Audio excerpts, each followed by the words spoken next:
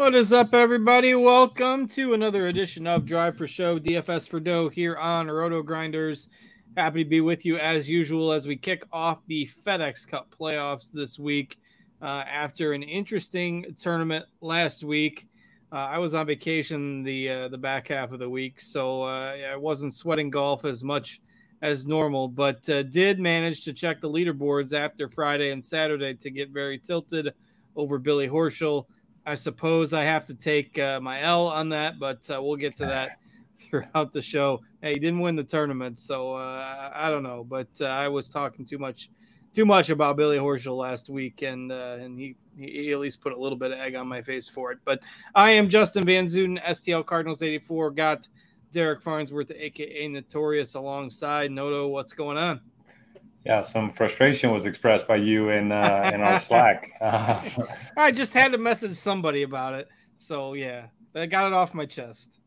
Yeah, I completely get it. I was frustrated as well. I had Henley outright, and man, he fell apart at the end, but he got some bad breaks as well. And then nobody's talking about this, but did you see Lucas Glover's drive on 18? I did not. I was driving home. There was he missed it left, but it was like 10 yards left of the fairway. It hit a cart. There was just a guy sitting there in a cart. It hit the cart. It was going to go in the trees, and it bounced back into the rough. It was just so weird to have that guy sitting there on the 18th hole of the final. It was divine intervention for Lucas Glover then. Yeah, it was interesting. But, it was a fun week. I always like that tournament. I think it's one of the more underrated tournaments of the year. And, we kind of saw this coming for a while now. Lucas Glover contended a couple times. The ball striking had picked up. And then obviously the putter had been a big story. And it was kind of fun seeing him celebrate with his kids there. If you have kids of your own, that was a really good, heartfelt moment there after he won. So that was kind of cool. But, my wallet would have been happy if Russell Henley couldn't have blown it again at the same tournament. He's blown it a couple times there at the Wyndham. Yeah, so he fell just a little bit short. Benny On was there in the mix as well. We talked about him in last week's show. And then Horschel, who was basically in the lead for most of the week, struggled a bit on Sunday, shot a 72 after a 62 in the second round, a 63 in the third round. Had him basically as the leader heading into the final round, but gave a few strokes back. Mr. Wyndham Championship, Webb Simpson, showed back up. So the course history truthers are pumping their fists this week with a T5 finish for Webb. Adam Scott had another good week, cranking inside into the top 10 there on Sunday, but wasn't quite enough to qualify for the FedEx Cup playoffs. He finished 72nd in the standings. Justin Thomas needed a birdie on the very last hole of the tournament to make the top 70. He finished 71st. So you're going to have no Justin Thomas, no Adam Scott in the FedEx Cup playoffs. Instead, we've got Ben Griffin in at 70th and JJ Spawn in at 69th. So that's the world of golf these days. You got Adam Scott and Justin Thomas sitting it out, and JJ Spawn and Ben Griffin battling it out in the top 70 there. But part of kind of why they go to that format, I guess, to create that drama on Sunday. So any other takeaways? Obviously, I was out of town, so I didn't get to watch as much as I usually do. Anything else noteworthy happened during the tournament? I mean, the JT story you mentioned a little bit, incredibly fun on Sunday. He drove it in the trees on 18 and just hit one of the coolest shots you'll see. And he was falling over, still managed to do the club twirl while he's falling over, and then nearly chipped it in, hit off the pin, the middle of the pin. So it'll be interesting to see how he bounces back. A lot of people are saying maybe he goes over to the European Tour to try to, maybe persuade Zach Johnson to take him for the Ryder Cup. So we'll see what happens there. Mr. Gerg in the chat says Jaeger fading again on a Sunday. That wasn't great. He was on my showdown team, so that didn't help things. But yeah, other than that, I mean, it's definitely a win for the course history truthers, like you mentioned. I saw some people talking about this late last night about Justin Thomas being on the Ryder Cup team for the team chemistry and whatnot. And we maybe talked about it a little bit on this show in the past editions, but there's just so many guys to choose from on the U.S. side that if you're going off of any form for the current year, other than just like here's a medal for your past participation, I just don't think objectively Justin Thomas belongs on the U.S. Ryder Cup team right now. I don't see how you put him in over whoever. I don't care whoever else is on the bubble that you would be leaving out for Justin Thomas. I don't think makes sense at this point. Yeah, I agree. I think whoever gets hot in the playoffs is probably going to have an edge there. Guys like Sam Burns, Morikawa, all kind of battling there. Maybe even somebody like Danny McCarthy, who was the ultimate shock last week. I mean, I definitely had my part in playing him up last week, but man, him at 36% in the big MME contest, that was some bad chalk looking back. Yeah, anytime you get to a number that high, unless it's like Scheffler is the only top guy playing or something like that, it's pretty tough. And Denny fell just a shot short of the cut line there on Friday. Wasn't ever really threatening it. I mean, it looks a little better than it was because he made an eagle on 5, which was his 14th hole, and then he birdied the last hole to be one short. But always kind of knew that the cut was going to get to -2 there. So he did not make it, and a few other kind of higher owned guys. He was the clear chalk. I was on Eckroat last week for a bounce back. That didn't work out. Chris Kirk, Hideki, a couple guys that have been, somewhat popular plays at various points over the summer that had really bad weeks as well. But that finalized the field for the FedEx Cup playoffs. Again, we're not starting with 125 in the playoff field this year. We're only starting with 70, and it's going to start at the FedEx St. Jude in Memphis, which has hosted the kind of first playoff event, or one of the playoff events, I guess, for the last couple of years, and will be the host for the top 70 in ties. The other thing that came out today, they teased it over the weekend, but the next year's PGA Tour schedule came out today. There's going to be, they're kind of changing around the elevated events. Some of them are going to have a cut of like top 50 in ties. Some of them aren't going to have a cut at all. I know that disappoints some of us DFS players that really, really like the cut line sweat, but they released the 2024 PGA Tour calendar, the full calendar this afternoon. So you can check that out if you want. We don't have to spend a lot of time here on that, but if you've got thoughts, feel free to throw them in. Otherwise, we can pivot to this week and start talking about the course in Memphis. Yeah, so no longer elevated events, they're signature events. Sorry, I apologize. Wrong term. You're going to need like a compass and abacus and also protractor, all those mathematical tools to figure out the schedule. Because there's just, the qualification criteria for the signature events, it's a trailing few weeks, and it's just crazy.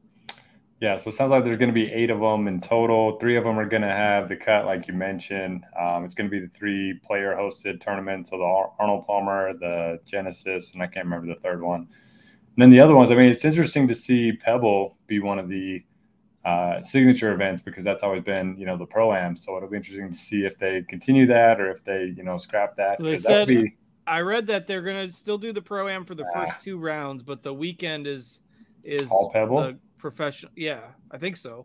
The Pro-Am for the first 2 rounds, but the weekend is the pros only. And are we getting all 4 rounds of Pebble? I don't know that. I don't think that would be a big upgrade, because that's one of the better courses on tour. I would think so, because those events are only going to have like 70 to 80 golfer fields, so maybe they use 2. I don't know, but yeah, that's a good question. I don't think they addressed that in the release.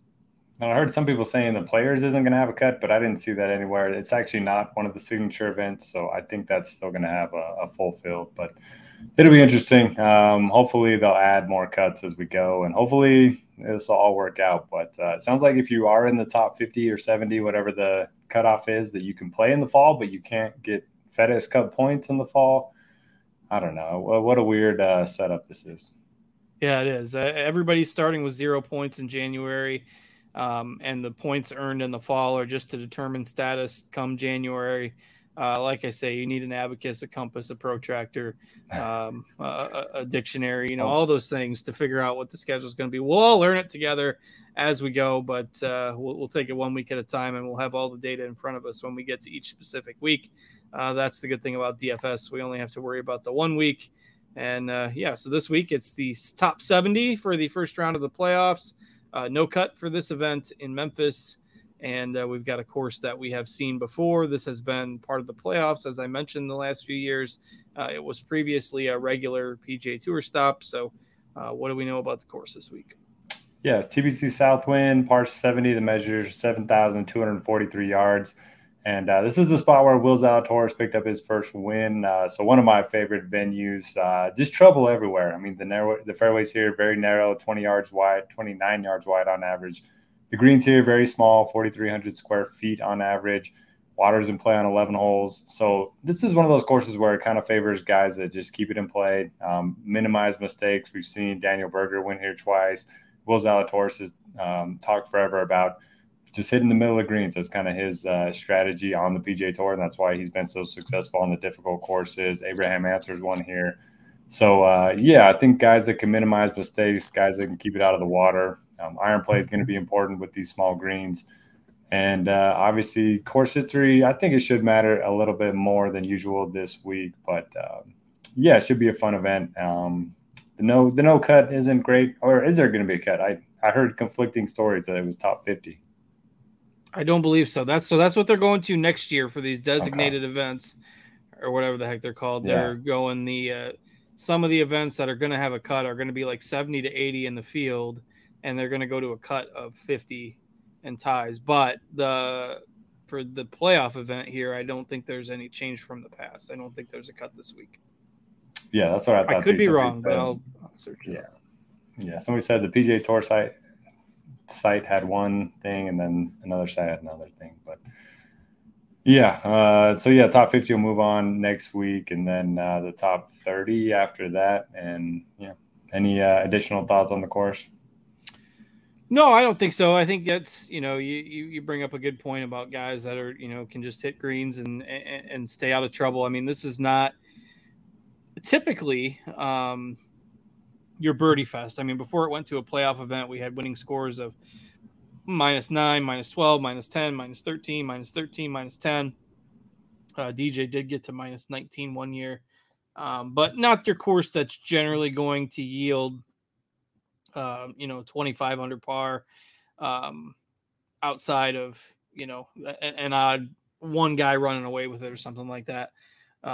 Zalatoris was -15 for his victory, so it's going to be a course that you got to be a little bit more patient, and obviously with presuming the no cut part is accurate, you get everybody playing 4 rounds, tends to lend itself maybe to taking a little bit more of a risk reward approach with your lineup building. So anything else in general for you, or we'll dive in here? Yeah, let's get into it. All right. So again, a shorter field this week with only 70 golfers. So you're not going to have as much kind of unplayable, at the bottom. Everybody that's even at the bottom has obviously had some sort of success this year. They wouldn't be in the top 70. So, it's not like we've got 50 unplayable golfers this week. So even though there's only 70, still plenty of guys to talk about. And we've got 5 guys priced above 10K this week. Scheffler getting the bump to 12-1. We got Rory and Rahm in the 11Ks, and then a dip down to Hovland and Schauffele right around 10K. So that's a pretty big gap in pricing. Even though it's just 5 guys above 10,000, you basically got 3 ranges. You got Scheffler in a tier by himself, and then you got 2 in the 11Ks and 2 in the 10Ks. And there maybe is some value you can consider in the 6s this week with the nature of the field and, everybody getting 4 rounds. So how does that impact your approach here with Scheffler? Is he too expensive? And if so, who do you like as pivots in this range? Yeah, this feels like a course that should fit Scheffler's game pretty well. If you just look at his numbers, he's number 1 in this field in 2023 in bogey avoidance. He's also number 1 in greens and regulation. So it all just is going to come down to the putter. If he loses a couple of strokes, he'll have a chance to win. We've talked about it a lot. Like, he can win while not gaining strokes putting when the winning score is like 12 or 13 under. But if the winning score gets into the 20 under par range, he's going to have to make some putts. So I do like Scheffler. I'm not necessarily prioritizing him in my main lineup. But, I think he's certainly a strong play. He's got a couple top 15 finishes here as well. I love Rory. He's just been playing great. He's been a top 10 machine. Obviously, picked up the win at the Scottish a few weeks back, and he's got some good course history here as well. A little bit better putter than Scheffler. Similar tee to green metrics, just not quite as good. But those would be my top two. I think prioritizing one of them does make a lot of sense. Not that I don't like Rom, but it just kind of seems like his form's been a little lackluster outside of the majors this year. So I prioritize those other two up there. But yeah, do you have a strong take on those guys? Yeah, I mean, I'm with you. I think I kind of ranked them in the same order. Scheffler's going to hit basically every green on a course like this. Like you said, I think it just is going to cater to his game nicely. Um, motivation, I guess, becomes the common talking point, it seems like, in these early playoff events. But now, since we don't have 125 anymore, we're starting from 70. It's basically go from the start. So I'm not worried about, some of these guys that are at the top of the standings, like packing it in. If you look at basically any full season stat, he's first.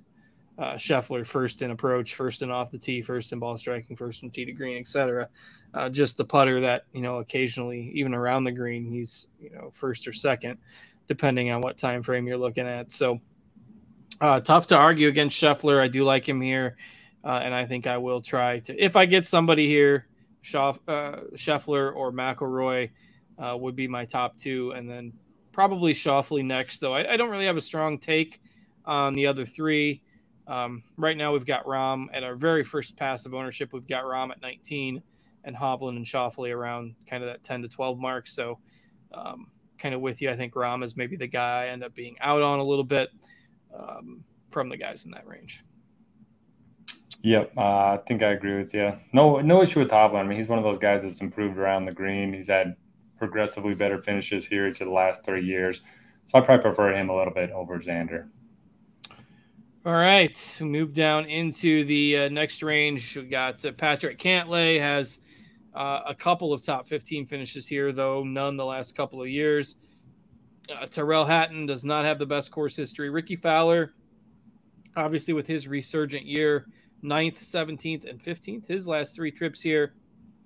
And then we've got Spieth, Fleetwood, Morikawa rounding out the 9K range this week. And I'm probably going to try to prioritize getting to somebody, one of those aforementioned names at 10K plus. And then, maybe dipping down into the eights. It's not that I don't like these guys. I'm not sold on Hatton at this course.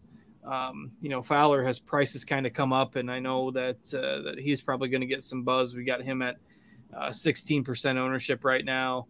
I just don't see anybody in here that I have to have. Do you like anybody in particular in this 9K range? Well, this feels like a perfect Colin Morikawa course when it comes to hitting fairways and then hitting greens. You always take your chances with the short game, but I never get him right. And man, it just feels like he's going to put together a good couple week stretch here to get himself onto the Ryder Cup team. So I don't mind playing the motivation angle a little bit. I know, pressure doesn't necessarily lead to better golf, but he hasn't picked up a win this year. It just feels like, he's had a lot of high finishes, and maybe this is one of the spots where he can get it done. He's finished T26 or better here on all three of his appearances. And then Patrick Cantlay, he has 4 wins between August and October the last 3 years. This is always the time where he comes alive. He always kind of disappoints in the majors, and he always makes a run in the playoffs. It's just what he does. So I wouldn't mind looking at him in tournaments if the ownership isn't going to be crazy, because I do think, Hatton and Ricky are going to garner some ownership, and probably Fleetwood as well. Yeah, I mean, Fleetwood feels like the safe option. Noto made my decision easy on what to do with Morikawa. So, I just said it sets up well. I don't know if I'm playing him yet. I'll let everyone know. But you like Discord. him, so it's the same difference. If you like him, it's the same difference. If you have not watched this show regularly over the years, like, Noto's not joking. The one guy that he seems to always get wrong, one way or the other, is Morikawa. He plays well when he's off of him, and doesn't play well when he's on him. We get a lot of things right here, but everybody's got that one guy or that couple of guys. Horschel, apparently for me after last week, that you just can't seem to be on the right side of. And over the last couple of years, that's been that's been Morikawa for Noto. So Yeah, I probably bet him 6 or 7 times the last 3 years, and he's missed the cut, I think, every time. So yeah, at least he's not making it, difficult on you. It's just it's written off before it gets to Sunday afternoon. Maybe better that than Henley, than what happened to Henley last week. But Spieth, you playing some Spieth? no, come on, nope, no Spieth for me. And it seems like he's probably going to be the lowest owned guy in this range. I mean, if you're a Spieth truther, I don't know where his game is at. Seemingly on a week to week basis, you just don't know what you're getting with Spieth these days. Um, he had that ridiculous run a few years back, and then he couldn't make a cut and was just horrible. And now, kind of all of a sudden, he's become a little bit more up and down on a regular basis. It's not this prolonged ups and prolonged downs with Spieth. So I'm not really sure what to make of that, but I almost never play him. So take that with a grain of salt. Yeah, I don't know. I don't love anybody in here, and I'm probably just gonna skip a lot of this range and prioritize Scheffler, Rory, Schauffele, and then taking my next option down in the 8Ks. Yeah, I don't mind that approach at all. All right, well, let's talk about some of those 8K options here. We've got Jason Day, Max Homa, Tony Finau, Matthew Fitzpatrick, Wyndham Clark. We can probably split this up at least into a couple of smaller discussions, but that group in the higher end of the 8K range, who's standing out to you there? Wyndham Clark rates out the best for me. He's been playing tremendous golf ever since he picked up his first win, then obviously went on to win the U.S. Open as well. And he's followed that up with 3 top 35 finishes. Finished T28 here last year. He kind of does everything well. He's good off the tee. He's good on approach. He's really good around the green. And then he's an excellent putter. So I certainly think it's a good course fit for him. And I think the price point's more than fair. So I do like him. Outside of that, it feels like a good Homa course, but he hasn't played great here in the past. Finau's got a lot on the line. He needs to play well if he wants to be on the Ryder Cup team. So if you want to play the motivation angle, I don't mind that. He's coming off of his best finish in quite some time. Granted, it was at the 3M where, weak field and, he had that elite course history, but he's been pretty good here too. So those would probably be my 3 that I would look at in the upper 8s. I think as we get the next guy down there is Matsuyama at 8,400. And I think he's really interesting because, with the way that he was playing, let's say if Matsuyama would have finished in the top 5 last week, let's just say Matsuyama would have finished in the top 5 last week. So he'd be on a stretch of 5th, 30th, 13th over 3 events. And then you look at his history here at this course. He's got a win here back in 2017. He was T2 last year. His last 5 trips, he's gained, or excuse me, the T2 was a couple years ago. The 5 trips, I think this was before. This is without including the playoff event. 31 strokes gained on the field. So he's got good course history. Seems to be a good course fit, but now nobody's going to play him because he shot 5 over last week. So I think it's Matsuyama is really interesting here. How do you lose 5.8 strokes around the green? Did he chip it in the water or something? He had one hole where he got stuck in a bunker 3 times. I remember that one. That'll I do. saw that That'll one. take 3 strokes right there. Yeah. So outside of that, I don't recall anything. Yeah, I mean, he's usually pretty good around the green. So he did gain 2.5 strokes ball striking in those 2 rounds last week. So yeah, if you like Hideki, no reason not to play him just because of the miscut. So he's at 8,400 right now. We've kind of got him in that. Nobody's standing out as massive chalk here, maybe except for Brian Harman, who is obviously on a high right now, coming off his Open Championship win. But I mean, people are going to forget the history right before that. He was 12th at the Scottish, he was 9th at the Rocket Mortgage, and he was 2nd at the Travelers. So that's a stretch of 4 straight top 12 finishes for Brian Harman, culminating obviously in the major victory.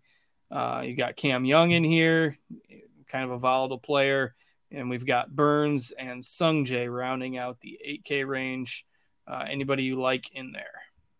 I do like Sam Burns. I do think he's going to garner a lot of steam throughout the week. He's basically been on every betting card that I've seen here early on Monday. He played pretty well here the last 2 years with the second and a 20th. I believe he lost in a playoff in 2021. And he's been solid. He gained a bunch of strokes ball striking last week at the Wyndham. So I think he makes a lot of sense. I don't think I'm going to play Sung Jae. This kind of feels like a Sung Jae course, but even if you look at his numbers from last week, once again, he lost strokes on approach. It was basically all short game.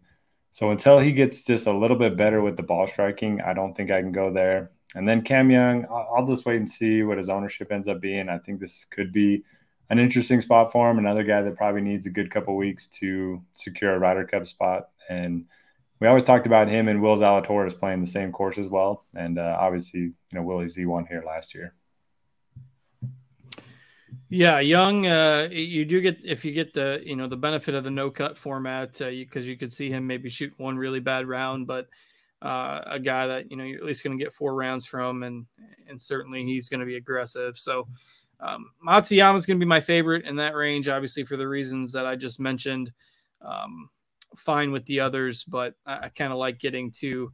I didn't say as much about the top part of this range, but Finau at 10%. Wyndham Clark at 14%. Like, I think those guys are fine. I'd rather play them over Im and Burns this week. So that takes us into the 7K range. And again, as usual, we start to get a lot more golfers in this tier.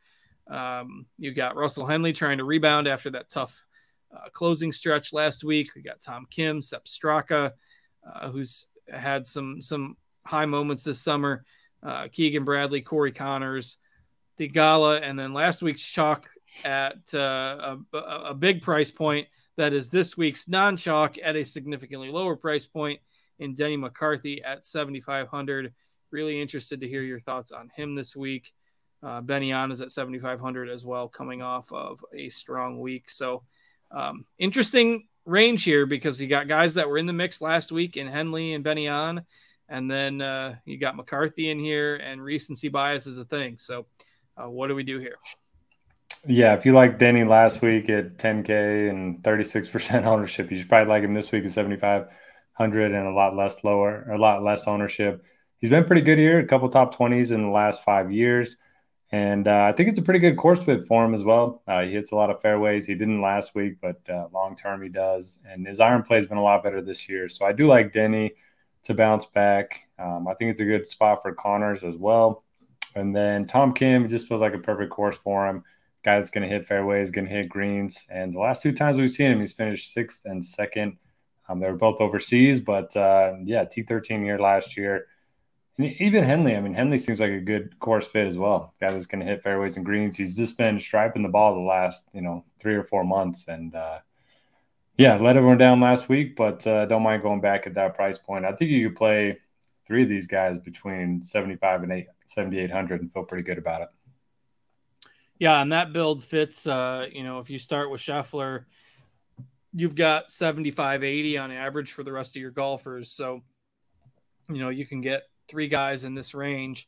If you do that, then basically you have that same average, 75, 7,600 for your last 2 spots, where you can get maybe one value and one guy that we already discussed maybe up in the 8Ks. So just some food for thought as you build your lineups this week.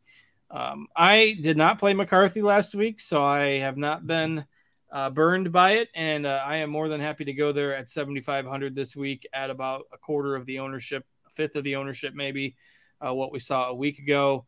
Henley, it all comes down to, I guess, mentally how you think he bounces back. If you think it's not a big deal for him, he's certainly fine. He's going to project well at that price.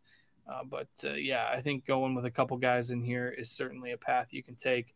I like Benny On. Been playing consistently good golf. As long as the putter reasonably cooperates, you could see him being in the mix again. So just interesting options here in the upper part of the 7K range. And then we dip down. We've got a few more guys who are playing well. Lucas Glover, with the win last week, was the only player to move up into the top 70, so that got him into the playoffs. He's 7,400 this week. Chat favorite Jaeger at 7,300. We'll see if he can put 4 rounds together. Poston's been playing some pretty good golf at 7,300. He's got back-to-back top 10s and 4 top 10s in his last 5 starts. We've got Rose, we've got Grillo, we've got Harris English, Taylor Moore, all in the 7Ks. And again, just goes to show you the depth of the field because we've only got the top 70 golfers playing this week. Anything else you like there in the 7Ks? Yeah, love Poston. You mentioned the form. I'll also add that he's gained over 10 strokes on approach in his last 2 starts. He's also 3 for 3 here, all top 30 finishes. So he checks a lot of boxes for me. Jaeger, I always find playing Jaeger on a course that requires good ball striking. And then, yeah, probably not going to play Glover after his win, but the model does like Justin Rose. He's been a little bit inconsistent the last few months, but does have a lot of upside, and he's used to a lot of these, stacked field playoff events he's played for a very long time in the FedEx Cup playoffs. And that's pretty much it. Although Harris English is interesting. He's got like the best course history of anyone at this event on a per round basis, which I thought was interesting. He did gain 4 or 5.8 strokes on approach last week.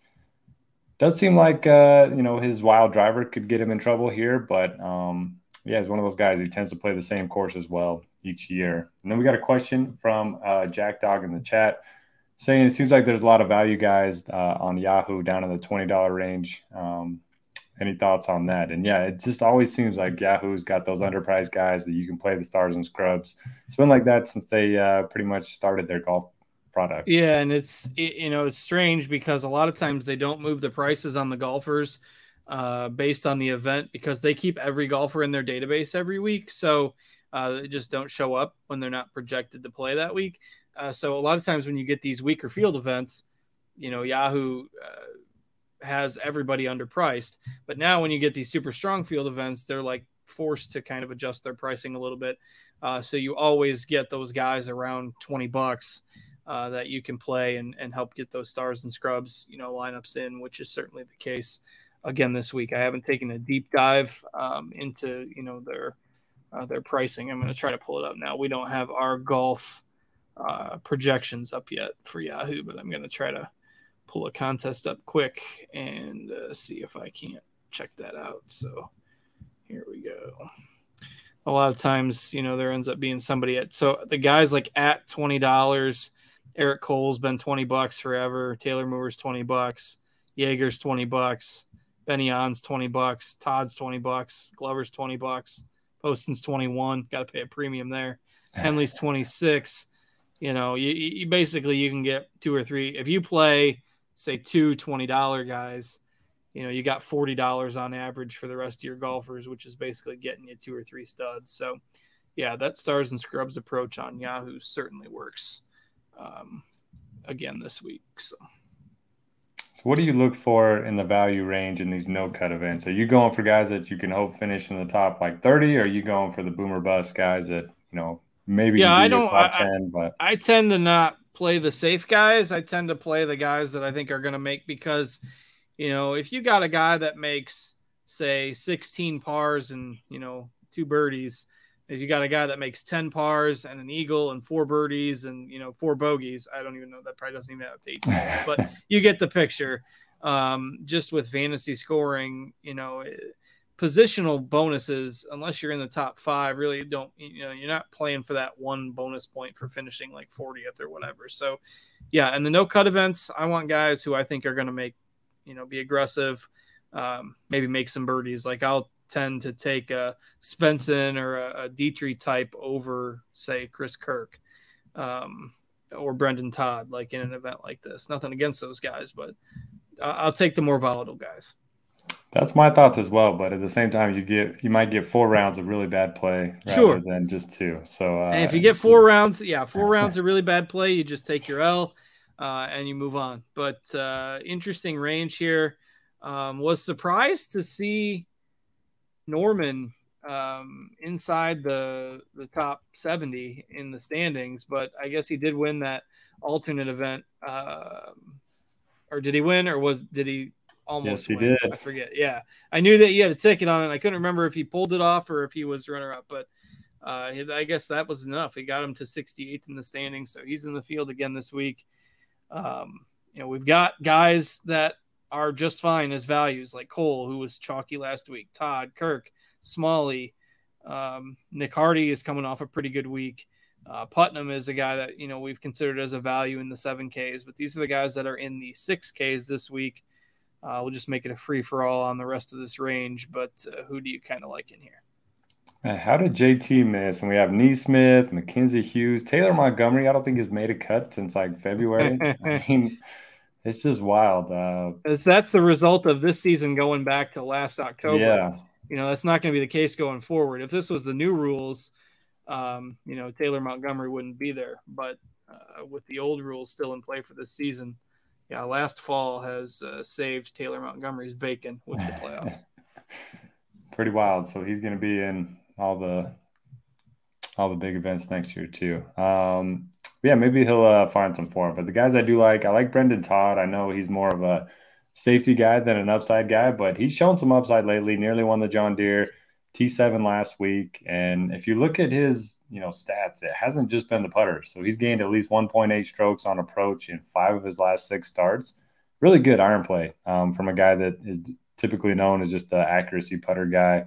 Don't mind going to Norman, like you mentioned. I like Svensson. He makes a lot of birdies. I like Smalley for that same reason.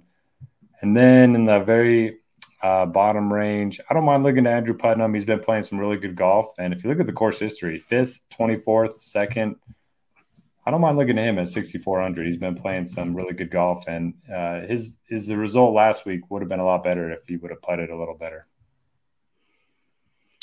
Yeah, I don't mind going down here, getting, one golfer to round out your lineups again with the no-cut event.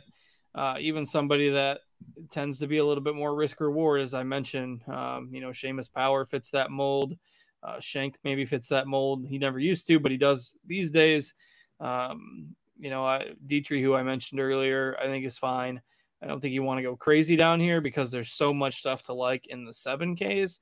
But if you're going double stud at the top, like if you're trying to do a Scheffler plus Rahm build or something like that, you can certainly pick and choose your favorite down in this punt range.